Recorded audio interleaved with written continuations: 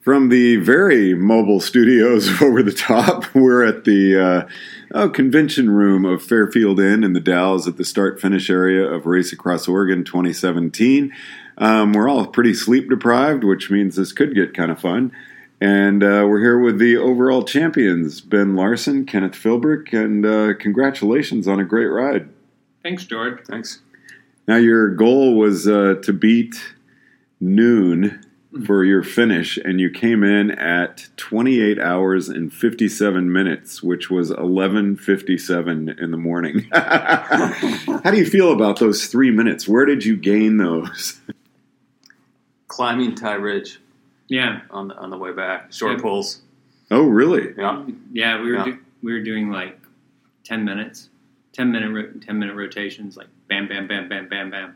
Because that's a real kind of a sting in the tail of the course. I mean, you come out of Maupin, you've got the climb out of Maupin, you get a really nice descent, and then you've got a 5-mile, pretty steep little grunt that gets pretty hot. Mm-hmm. Yeah, no, it kicks you. And but you rotate fast, and you just let the power out. I mean, you're that close to the finish, and it's time to kick some ass. We had a really small field this year, but you were in a really tight race with two other teams. It was fun to watch, and it stayed pretty close all the way till getting to 395 at Ukiah and turning toward Dale. What made the difference in that section, Ben? What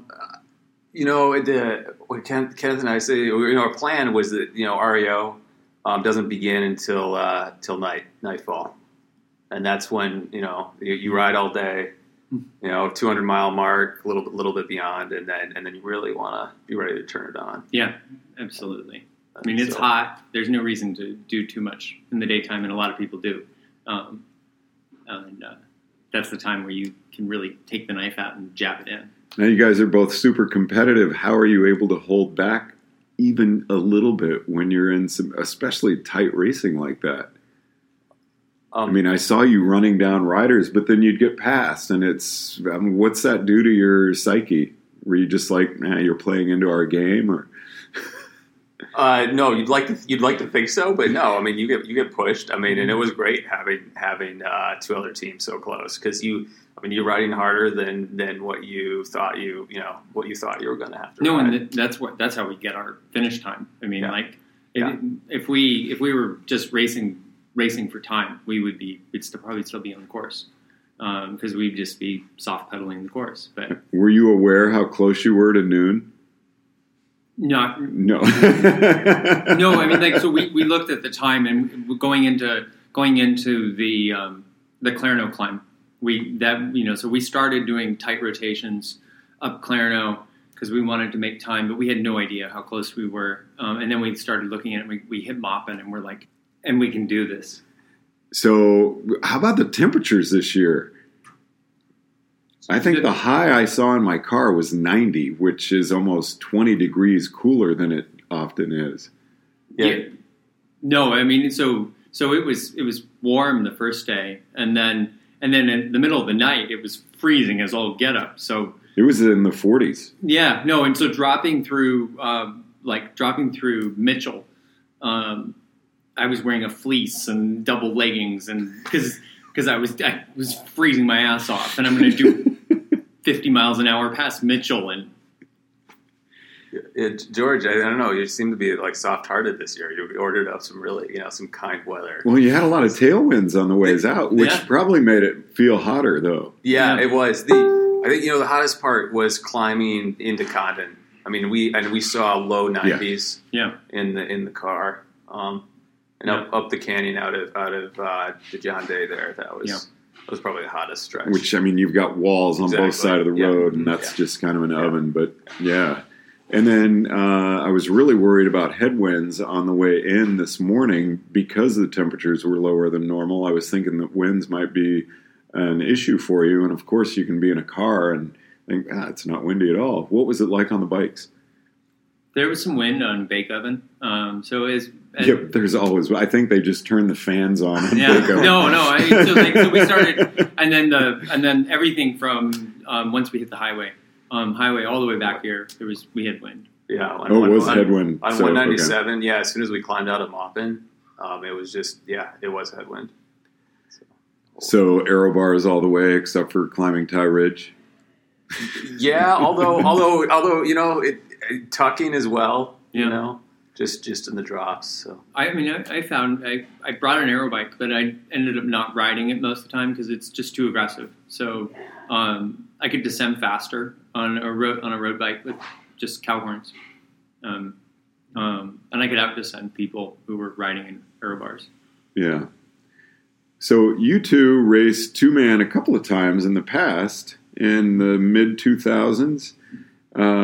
Kenneth, you then won solo, and then kind of went your own ways. You've got a PhD now here at the Mayo Clinic. Ben, where are you now? Still in Seattle, and working at an energy efficiency consulting company. Been there almost 10 years. So what was it that brought you back together this year to do the race as a two-person team, which I'm really glad you did? So I just moved to Minnesota, and I was riding – I just had a goal I was going to ride year-round in. In the middle of the winter, I'm going absolutely crazy because I it's cold, minus 20. I have cabin fever, and I called Ben up, and I'm like, we got to do RAO. Like I need something that's going to get me through the winter. And so Ben thought about it for. I thought about it. After not doing RAO and two-man ultras for a while, I thought I would do another one. Eventually at some point, and I didn't know when. But yeah, so I thought it over. Wanted to make sure I had time to commit to it, and it was It was a good choice. And I mean, not to get overly insulting here, but you're really pale. I see no tan at all on arms, legs. Yeah. I mean, so mostly indoor trainer, or were you out a lot? And I mean, you had really cold weather, both of you, throughout the winter. Yeah. Not a whole lot of chances to get outside unless you're super bundled up and chanced a lot of time on snow and ice. Yeah, no, and the mountains of Minnesota really don't give a lot. Yeah. Yeah, I've been doing a lot of cross-country skiing. Oh, you did? The last couple of seasons. And so that was all of my base training, and I had training for this year. Mm-hmm. And then I did cycling-specific work when the weather finally got a little less rainy in Seattle. Now, how did you train for climbs? Because I tell people this course has no flat spots, and I don't think anybody believes me, but you rode the mountains just fine. Well, it was wind training that really was the big thing. So what we don't have in Minnesota in mountains, we make up for in wind. And you can punish yourself to no end by riding out in the flat plains and getting just pummeled with wind. And how about you in the cold rain of Seattle? You actually had a number of snow days this year. Yep. Yeah. No, that was great because those kind of actually turned into ski days mostly, and then I've also got to move to a house farther away from work, and so I sort of built in sort of 45-minute one-way commutes to work on training. So now, what was your goal coming into the race? I mean, like, it's what I've said every time I've ever done an ultra. It was to finish, but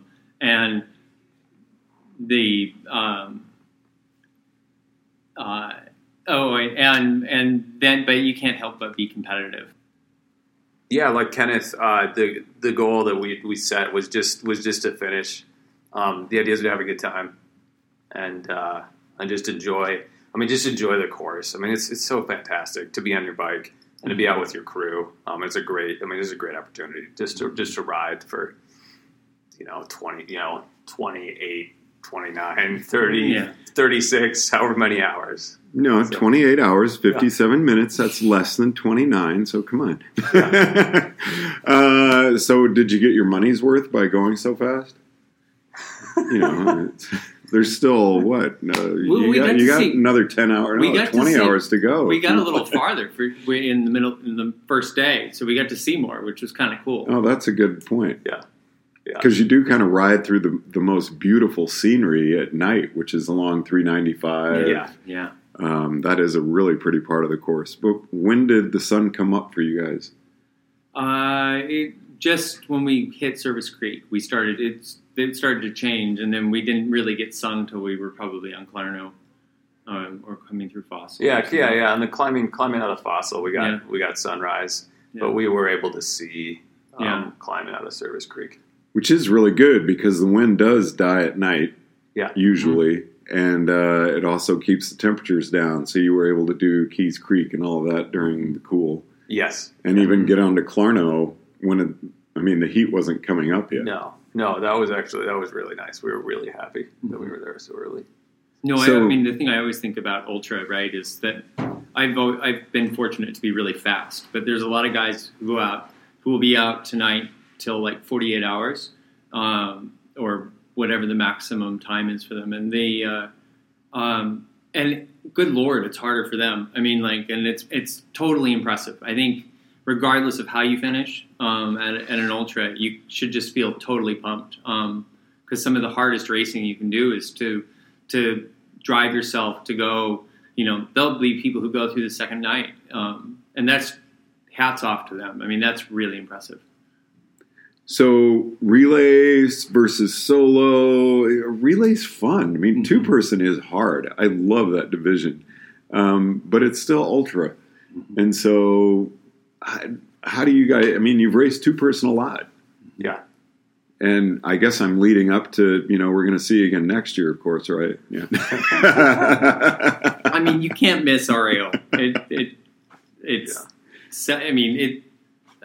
It's the perfect ultra. It's in an absolutely beautiful area, and incredibly challenging course.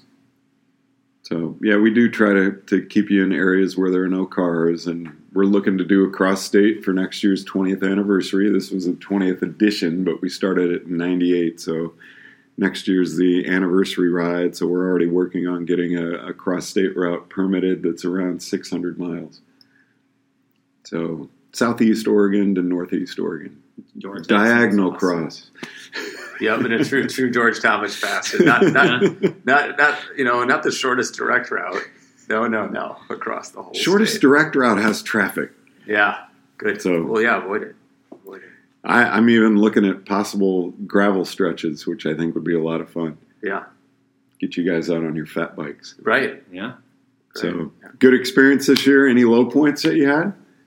You always looked pretty pumped when we went by you. So you're either good actors or...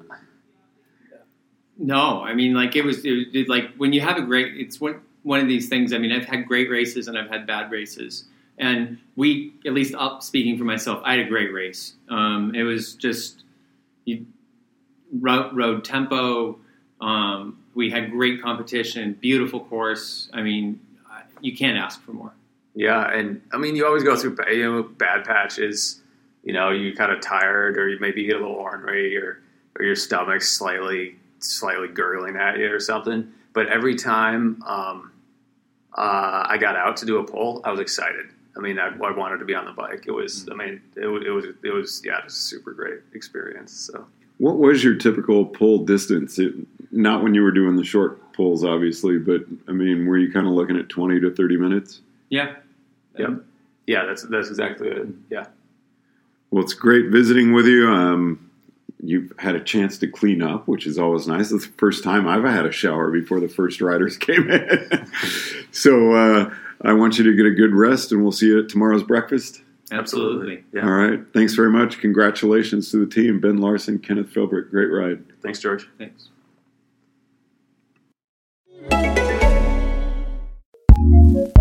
Acast powers some of the world's best podcasts. Here's a show we recommend.